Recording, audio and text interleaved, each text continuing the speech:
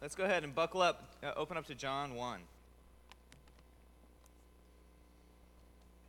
Now, for those of you, how many of you guys have ever visited over at our church, Life in Deep Ellum? A couple of you guys? Yeah. We have a different kind of model. We call it incarnational church. Incarnation, as we see Jesus becoming man, a human being amongst us. An incarnational church is a church that begins to look like its neighborhood and that we speak the language of the people around us. So we have a cultural center in the middle of Deep Ellum, which is a very artistic, bohemian kind of area. And we tend to attract certain kinds of people. We tend to attract a younger group of people who, generally speaking, all have commitment issues, if I'm just going to be honest with you. And this is not just in their relationships, but in their entire spirituality, holistic commitment issues. So it gives me different issues as a pastor to face. A lot of people my age and younger, they like Jesus, right? Jesus is cool, but they're just not sure they want to be exclusive with him. You know what I mean? They kind of want to keep their options open. They have this relationship with him that doesn't really go all the way. We're just kind of making sure we're playing the fields a little bit. They like the idea that Jesus will answer their prayers or bless them or reveal to them what his plan is for their life. But they're not really sold on this commitment thing. They kind of see Jesus as a friend with benefits, if we're going to be honest. And because of that, I often have to deal with this idea of being committed to Jesus, putting roots in being, as Paul says, in Christ. Because without roots, we're not going to grow. And there's an artist. He's a musician in Dallas. His name's Wheeler Sparks. And he wrote this big, huge, long, almost like this opus dei. It's like 9 songs that go together. And at the very end of it, and it's like tells this whole long story. It's primarily about his grandfather. Starts when he's young. He goes off to war and all this kind of things. But it ends with him coming back into Dallas. And there's the final lines of his song. They're just brilliant. It says, "When I crossed back to the banks of my hometown, there what had been lost was again found. Oh, my Lord, look at all this history. Oh, my Lord, look at what it says of me. If anything at all, let this be true. The fear of planted roots is the fear of bloom." The fear of planted roots is the fear of bloom. And life is good, then it's gone so soon. So that's what we're going to be talking about this morning, is the deep need for us to be rooted in Christ for the very sole purpose that you will never grow without it. If you don't have roots, the very best you can hope for is more of the same. That's the best. Right? So, John 1, we're going to look at a passage here. Verse 35 is where I'm going to start. Just going to walk through this passage. What I normally do on Sunday mornings, I just kind of walk through a passage, commentate as we go along, and then we'll get to some how this applies to you. So verse 35, "The next day, again, John was standing with 2 of his disciples, and he looked at Jesus, and he walked by and said, 'Behold, the Lamb of God.' The 2 disciples heard him say this, and they followed Jesus." Now, okay, the John here is John the Baptist, right? Who wears the furry clothing, eats the nasty stuff like locusts and honey. That's who we're talking about. Voice crying in the wilderness. And he's been clamoring about this Messiah dude for a long time.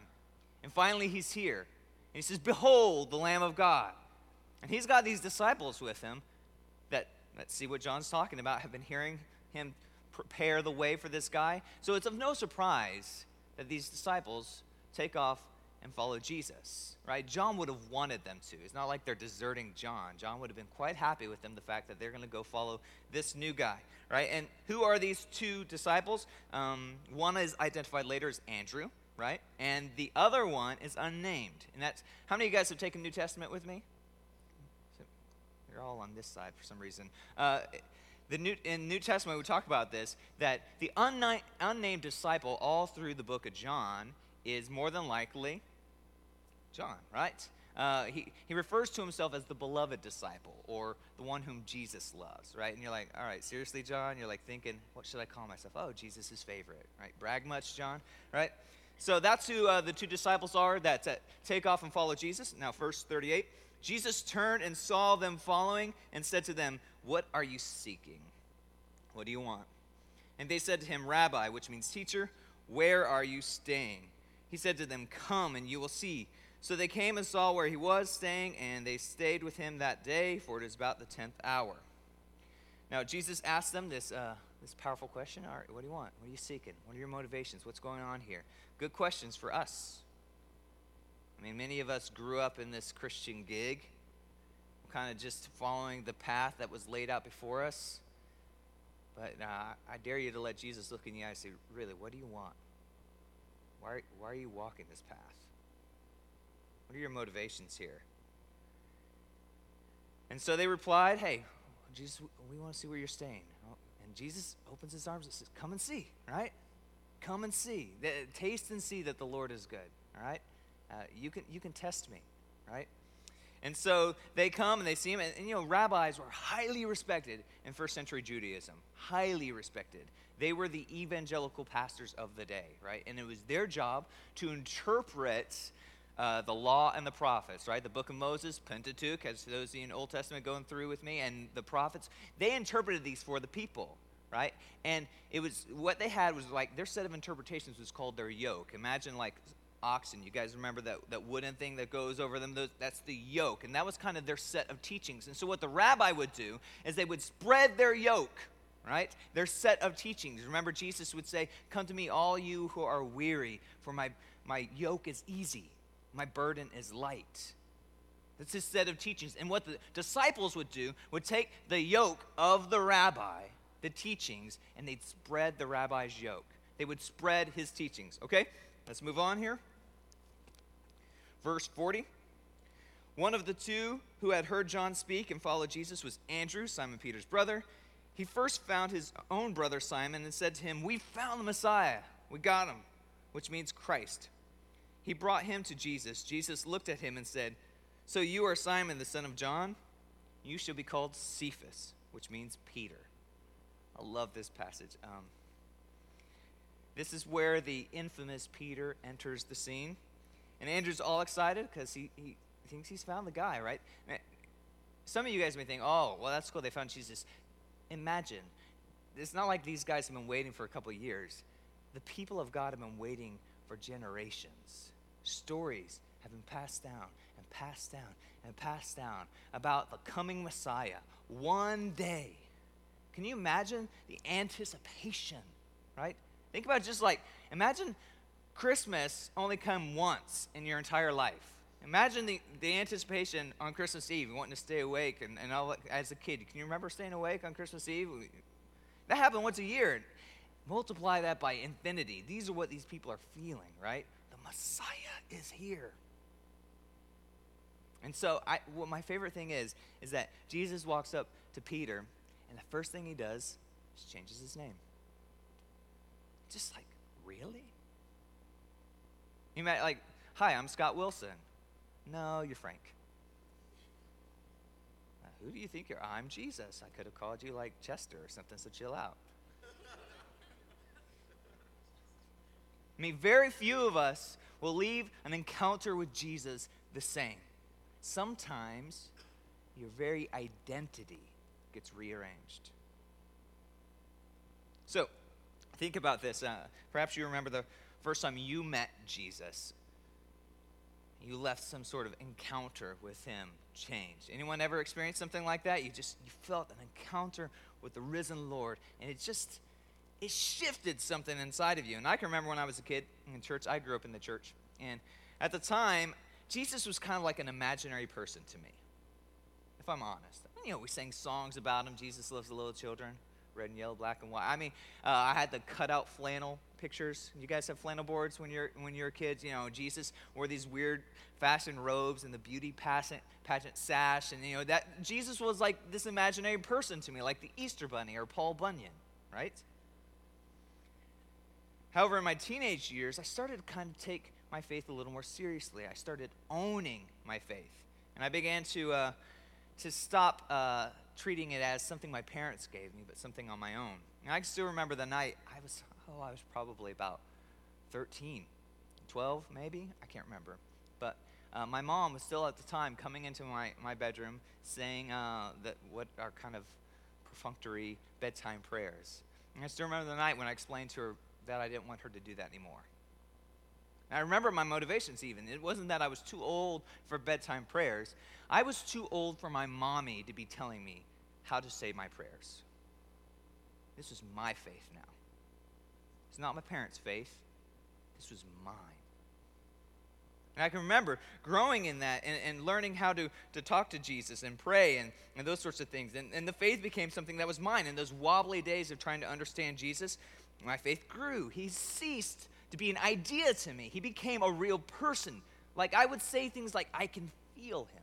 I can sense him. It was like there was someone other out there. It wasn't this mystical, abstract idea. It was a person to me. And I found myself loving him. Like I had affection for him. And so, as I grew in those, in my early days, I reveled in these Jesus encounters. If you guys grew up Pentecostal, you know that's like what we Pentecostals have PhDs in. We know how to experience the Lord, right? We know how to experience him. And he showered forgiveness on me for all my stupid sins. He opened my heart to reverence. He opened my heart to joy.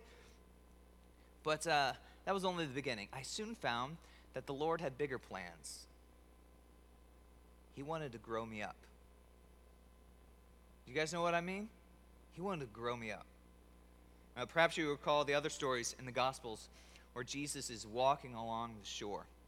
And he looks out to some guys fishing, right? He says, come follow me. Who's amongst them? Peter. Come follow me. What do? They drop their nets and they go follow him.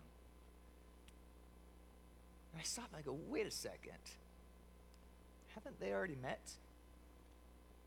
Didn't Jesus already meet these guys? The account in John seems to say so. So what's going on here? I think it's quite clear we have two different accounts, two different occurrences. If I could say it this way, there is a distinct difference between encountering Jesus and following him. You guys following? A distinct difference between encountering Jesus and following him. Maybe I could say it this way. In America, lots of people have encountered Jesus. Not so many follow him. Lots of people have encountered him. Not so many follow him. This is at the heart of the gospel, because salvation is more than a ticket to heaven, guys. Right? It's not like we're boarding the Polar Express, right? God cares not just about your destination, about who you are right now. His goal is to turn you into who you were originally meant to be. Let's imagine you were born in the Garden of Eden and sin hadn't entered the world. He wants to turn you into that person. He's trying to reverse the fall in you right now. And so I like to talk about, we all know this. Christianity can't be a hobby in your life. It's a lifestyle. Right? It's like monasticism or vegetarianism or playing World of Warcraft. It's a lifestyle, right? And one time Jesus walked by this guy. He was sitting at a tax collector's booth. He said, come follow me. And the guy just stands up, starts following him. We know him as Levi or Matthew. And he just leaves who he was behind.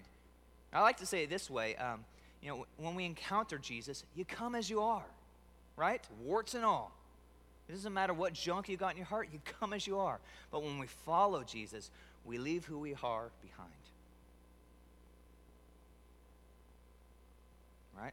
We leave who we are behind. The Christian life, it's kind of like a Michael Bay movie, that it's exciting, it's costly, and it's kind of hard to follow.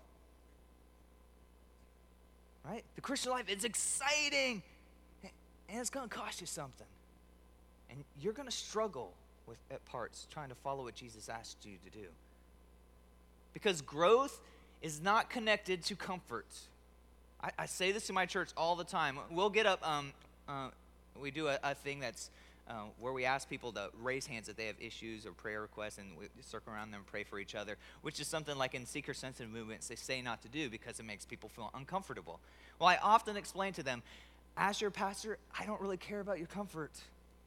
That's not really my goal.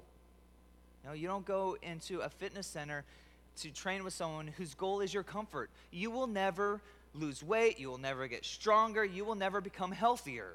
My goal as your pastor is to stretch you in strategic ways so that you grow, your heart gets bigger, and you begin to trust more, all right?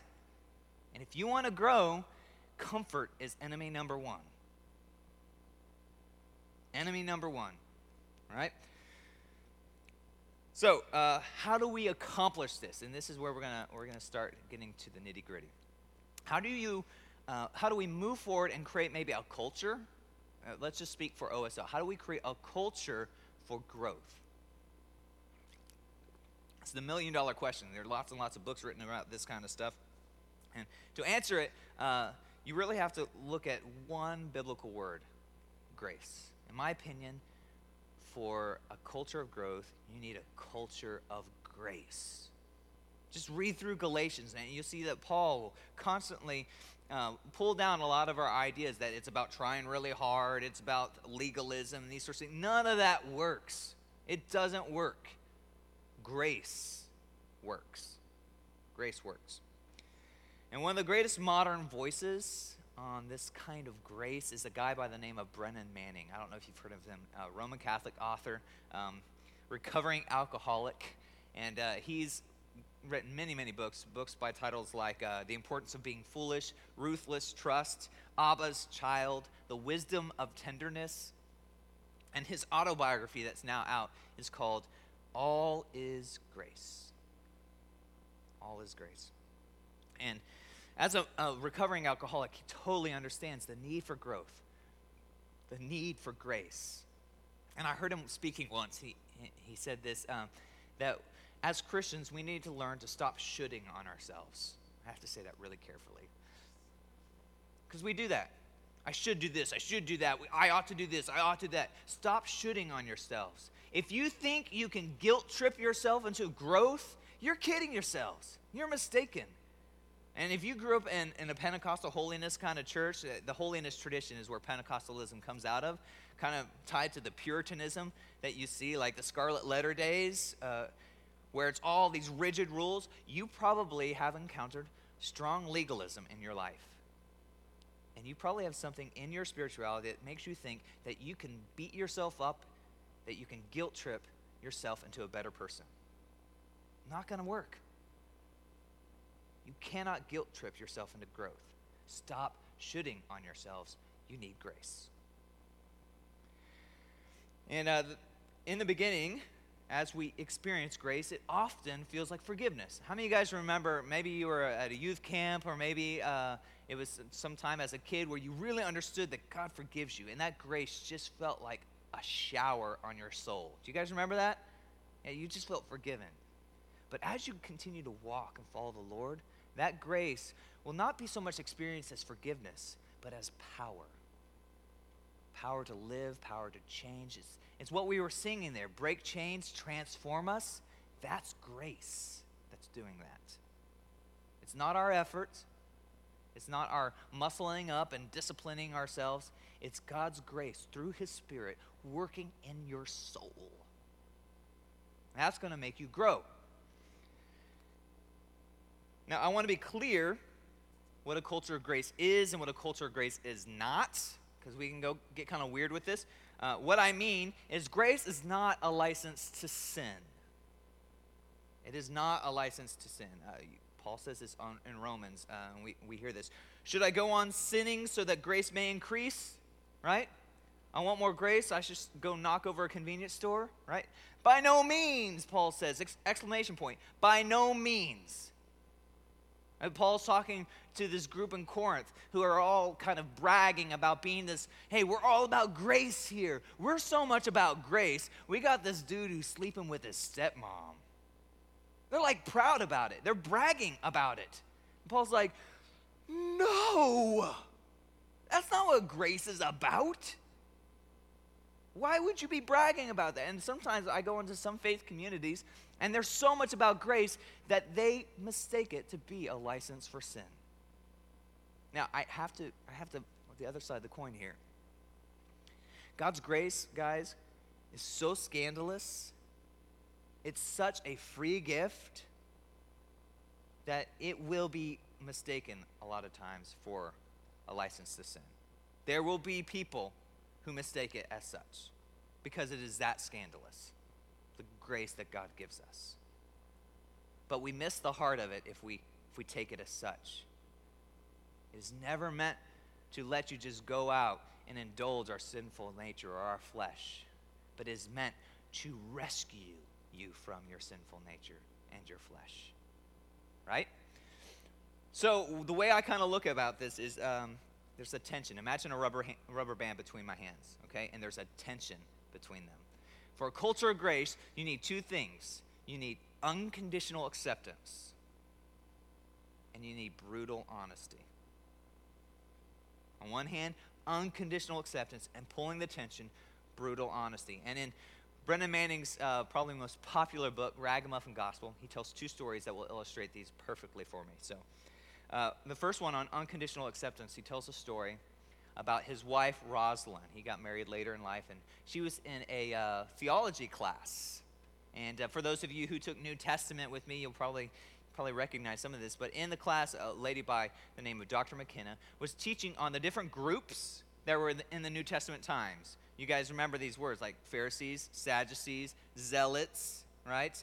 Essenes, and there's a fifth one that we'll talk about as well. And so she's talking about these, and the Pharisees were the ones that are faithful to the law. They were in the day. They get a bad rap in the New Testament because Jesus butts head with them a lot. But more than anyone else, theologically, Jesus agreed with them most. He was hardest on them not because of their doctrine, but because of their hypocrisy. Remember? Okay? So they were the evangelicals of the day. The Sadducees were the wealthy aristocrats, right? They were the ones living over in Highland Park, the same neighborhood with George Bush, right? And they were kind of like they were in control of the temple, and they had a lot of political swagger, okay? And then you had the Zealots, and these were political advocates, right? They're the ones doing all the Occupy stuff, right? And they were trying to get Rome out of Israel. And then you have the Essenes, and maybe these are kind of like the Amish of the day, right? The ones that were all driving around in wagons and wearing clothes with no zippers, okay? Do you guys know that Amish don't wear zippers because it's like a modern invention? Just it's so much more convenient.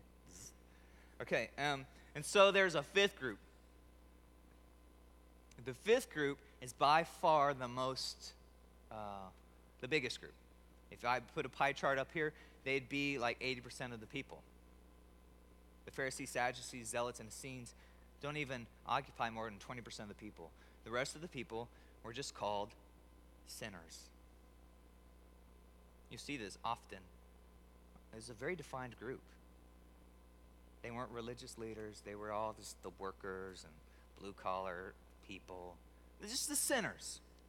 And so in this class, at the end of her lecture, the professor did a little experiment with them. And she asked everyone to stand up, and she asked, those who do not smoke, go stand over on this side of the room, stand by the wall. And she asked the reformed smokers, you used to smoke but don't smoke anymore, stand in the middle of the room. And if you're still smoking, go stand on this side of the room. Well, all the people who didn't smoke went to the left, and there were about 30 of them. And then the reformed smokers stood in the middle, and there was about 12 of them. And then the active smokers stood over on the right, and there was about 3 of them. And one of those happened to be Brennan Manning's wife. At the time she was still smoking, Rosalind. She talked about in that moment when she had to go stand over in that group, that she just felt so isolated, that the separation just was obvious and painful. And so the professor said, okay, as we're in these groups, let's discuss a couple questions. How do you guys feel about the current smoking regulations going on? Everyone kind of agreed, hey, these are good, all right? It's good ecologically. It's sensitive to other people's welfare and health. But then she posed a second question. How do you feel about smokers? How do you feel about them? And that's when people started saying some painful things. Some of the non-smokers piped up and said, well, obviously they're inconsiderate and a little disgusting. Another said, anyone who smokes has low self-esteem and lousy self-image. Others said they have no willpower. They're rotten role models for teenagers. Don't they know they're poisoning the atmosphere? And finally, someone said, I have serious questions about the quality of their faith and the depth of their relationship with Jesus. Rosalind was over there, cowering against the wall, feeling like she was a woman caught in adultery. And she said that suddenly the environment was so hostile. I mean, for the past 4 years, she'd been praying, worshiping, going on picnics, taking coffee breaks, studying, conversing with these people. She had deep friendships. Now, all of a sudden, she just wanted to cry. She just wanted to weep. She'd never felt so alone. And the next day, they come back to class, and Dr. McKenna asked the students to share their feelings from the experiment the day before. And the woman who had been the harshest apparently had been doing some soul searching, and she said, yesterday I learned something about myself. I need to have compassion for people who are different than me. And then she started pressing Rosalind, asking her what she felt, and Rosalind admitted, I actually thought they would have thrown stones at me had they been available. And guys, this is the human tendency. It's in us all. We are so prone to hypocrisy. So prone. Now, a lot of us will pick these little subgroups of sinners, and they're always groups that we don't struggle with. And we point our fingers over at that little group because we want to feel superior to them. Even in here, guys, I guarantee you, some of you guys can't help but look around with a little bit of judgment going on, feeling a little spiritually superior because you don't struggle with fill in the blank. Here's the way I tend to look at it and process it and try to battle against my tendency to be a hypocrite. I imagine that all of us are really ignorant of what's going on in each of us. I probably don't even fully know what's going on in me. God knows. He knows your biological makeup. He knows the chemicals running through your brains. He knows all your social settings, how your parents raised you. He knows that whole conglomeration of things. And imagine, if I were in one of your shoes, let's say some of you really struggled with a particular pet sin group, homosexuality. If I were in someone else's shoes, grew up with their genetic makeup, their social settings, who's to say I wouldn't struggle with the exact same things and maybe worse? We don't know everyone's frame. We don't know the deck that they've been dealt. It's my job to accept them. As a child of God, bearing the image of God, a fellow brother or sister, unconditional acceptance. You want to grow, you want to create an atmosphere for growth, you have to learn to break down those walls. But on the other side, stretch, is brutal honesty. And this story is a little more intense. Brennan Manning tells a story back in 1975 when he was actually recovering from alcoholism. And he was in this rehabilitation center. It was up in north of Minneapolis. And he describes it as like the split-level recreation center overlooking this artificial lake. Beautiful area. And in this group, there were 25 men that were all addicts in some sort, alcohol, drug. And they had a leader, a trained counselor, a skilled therapist, who went by the name of Dr. Murphy O'Connor. And so they sat like this U group. I don't know if you guys have ever been in any settings where there's group therapy. It's really powerful. And it was the day for Max to sit in the hot seat. So they had Max come sit there, and Dr. Murphy O'Connor started the questioning with him. And Max was a nominal Christian, married with 5 children, president, owner of his own company, friendly, right? Remarkable poise. Maybe you know these kinds of businessmen where they just nothing shakes them, it seems.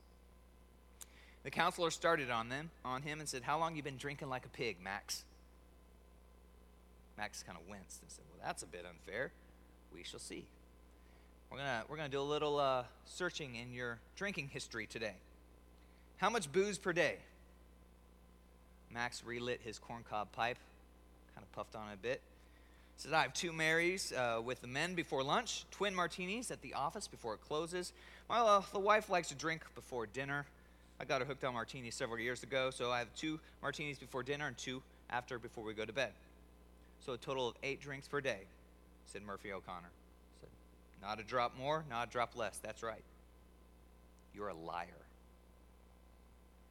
Unruffled, Max replied, I'll pretend I didn't hear that. I've been in business for 20-odd years. I've built my reputation on veracity, not dishonesty. My word is my bond. There's a guy, a Navajo Indian in the group named Benjamin. He speaks up, ever hide a bottle in the house? Don't be ridiculous, I have a bar in the living room. He was smiling again. And the interrogation continued, and Max hemmed, hawed. He began to hedge, fudged, rationalized, justified every one of his drinking patterns. Finally, he admitted, though, that he kept a bottle of vodka in the nightstand, a bottle of gin in the suitcase for travel purposes, another bottle in his bathroom for medicinal purposes, and a couple more at the office for entertaining clients. He squirmed occasionally, but he never really lost his veneer of confidence. And trying to justify his white lies, he said, gentlemen, I guess we've all gilded the lily once or twice. Another guy yells out, you're a liar.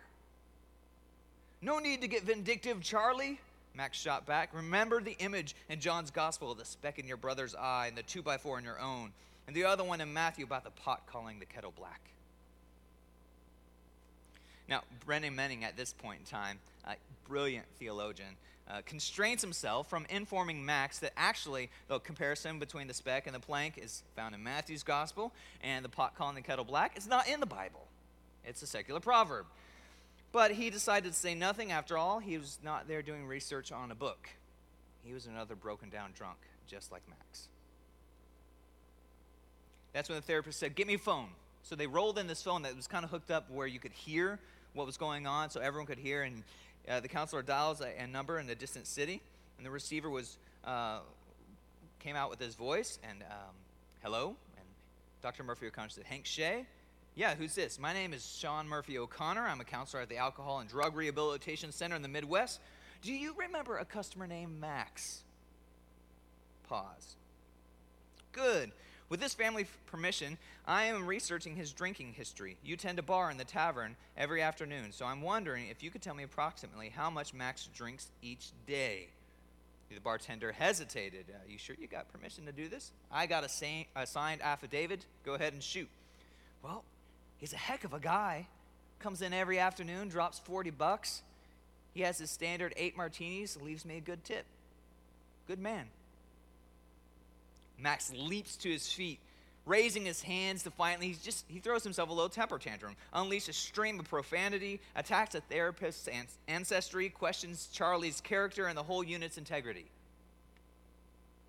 But after he winds down a bit, he sits down, finally regains his composure, and tells everyone matter-of-factly, even Jesus lost his temper in the temple when he saw the Sadducees hawking pigeons and pastries. Another group member asked him, have you ever been unkind to your kids? He said, well, I'm glad you brought that up. I got four boys with wonderful rapport with them. We just went out on a trip to the Rockies the other day, and he was interrupted. That's not what I asked you. Every father has been unkind to one of his children at least once in his life. I'm 62. I can verify that. Tell me one time, one example, you've been unkind to your kids. Well, I was a little thoughtless with my 9-year-old daughter at Christmas Eve. What happened? I don't remember. I just have this heavy feeling about it. Well, what were the circumstances? Can you tell us a little about it? I just told you guys, I don't remember. The therapist dialed Max's hometown again. And this time the voice of his wife came through. Sean Murphy O'Connor calling, ma'am. We're in the middle of a group session. And your husband just told us he was unkind to your daughter on Christmas Eve. I was wondering if you could tell us a little details about that. A soft voice filled the room, and Max's wife explained that their daughter, Debbie, wanted a new pair of shoes for Christmas.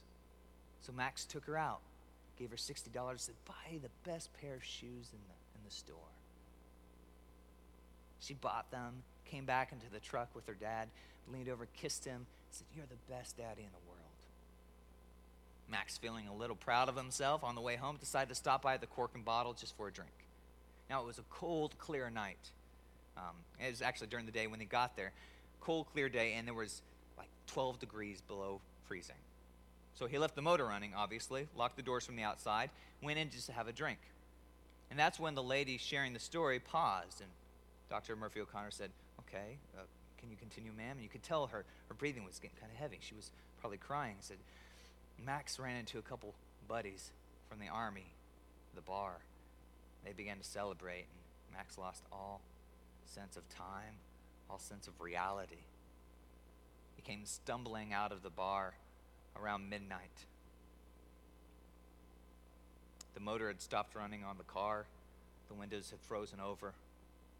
Our daughter had suffered horrible frostbite on her fingers and ears. By the time we got her to the hospital, they had to amputate her left hand, finger, and thumb. She'll be deaf for the rest of her life.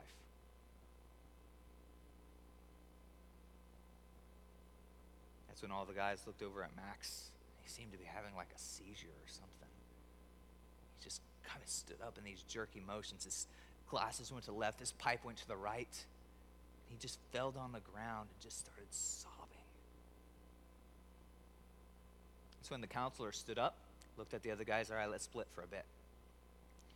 Manning talks about how 24 of the addicts climbed the stairs, looked over the split level, over the rail. I saw a sight they'll never forget. Max was down on all fours. By this time, his sobs have escalated into shrieks.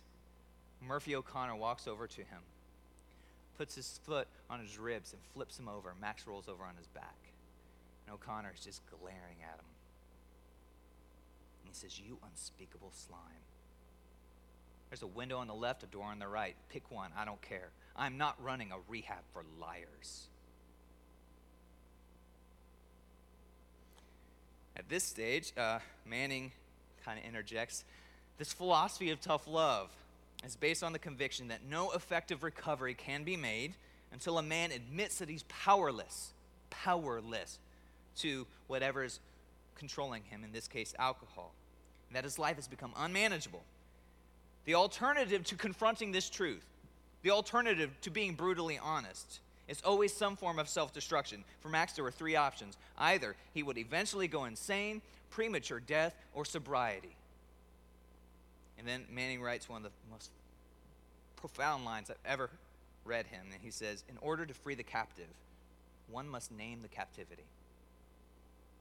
You'll never get free until you can name the cage.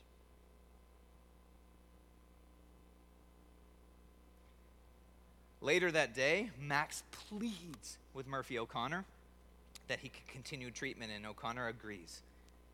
He proceeded to undergo the most striking personality change that Manning had ever seen. He got honest, he became more open, sincere, vulnerable, and more affectionate than any man in the group. Tough love had made him real, and the truth had set him free. And the story ends the night before Max completes his treatment. He's in his room, just kind of sitting quietly at his desk, and his door's a little bit of ajar. Fred walks by and sees him there, and he kind of steps in. There's just a moment of silence as he's standing behind Max, who's reading. And Max finally looks up at him, and you just see the tears streaked on his face. And he looks up at Fred and says hoarsely, you know, Fred, I just prayed for the first time in my life. And he was on the road to knowing God.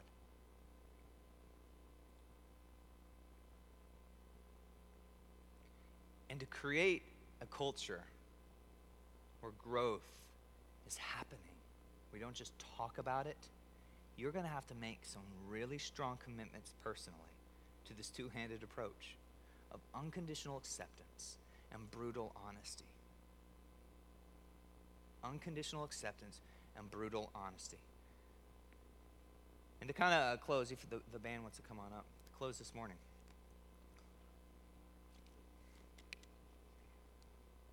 I want to practice some of this. And some of you guys have so many different issues in your life, as I do. I'm not saying this as I'm different than you.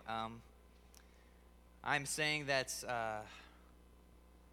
now's the time to deal with them, not tomorrow, not next week. I strongly believe that when we encounter God, something happens, But how many of you guys know, just because you meet God at church camp doesn't mean that changes anything 2 months from then. You have to build a culture where that change, that encounter, can build some roots and actually turn into sustainable change. And so this morning I wanted to practice a little bit of brutal honesty. And I'm just picking one random thing for us to face. You know, a lot of things can get in the way of our growth. Your pride, big one. That can get in the way of your growth. Your shame. I know a lot of Christians who, when they sin, instead of running to God, they hide behind their shame. I know a lot of people who hide behind their disappointment. God doesn't act like they think he should act. Instead of asking him why he acts this way, we just hide and shut down. But there's one thing that I want to encourage, and I just felt this on my heart for a while. Especially just in the body of Christ, I feel like there's an issue that is one of the most effective ways of short-circuiting your relationship with God. We can go through the motions and it looks fine on the surface, but underneath, we got no relationship with him. It's motions. And when we're going to sleep at night by ourselves, that's when the masks go down and we realize, man, I don't know if I really believe in this God. I don't know if I like him. Certainly don't love him. Because when we love God, we act differently, right? And one of the things that is the most effective ways to get in between you and your relationship with God is unforgiveness. We hold on to it. We talk about grudges like they're babies. You can hold a grudge. You can bear a grudge. You can carry a grudge. You can nurse a grudge. And to nurse something is to give it nourishment, that which will keep it alive. And I personally feel like some of you guys are carrying some valid wounds. People have said horrible things. People have wronged you. People have disappointed you. Some people really, really close to you. And the way forward is forgiveness. If you guys will stand with me. So just to practice this culture, I just want to practice it. Learning to get brutally honest. We start with God. Say, let's get brutally honest with what we're carrying, with what we're struggling. Everyone here has some sort of unforgiveness. It may be small, just like someone cut you off this morning, or your roommate was just being really noisy and didn't let you sleep. I don't know. But you're holding something. Others of you have really deep, difficult things to wrestle with. And you'll never be able to resolve it here in this moment, but you can start the process. Can we just ask God to help us forgive? I mean, think about Jesus. There on the cross, nails put in his hands, a back that's just bloody as all get out. And he looks at these people. He's literally bearing the sin of the world. And he says, God, would you just forgive them? They don't know what they're doing. I pray that power gets put in you. So let's, as the band sings, I just want to encourage you guys, dig deep, find that unforgiveness, and let's learn to get brutally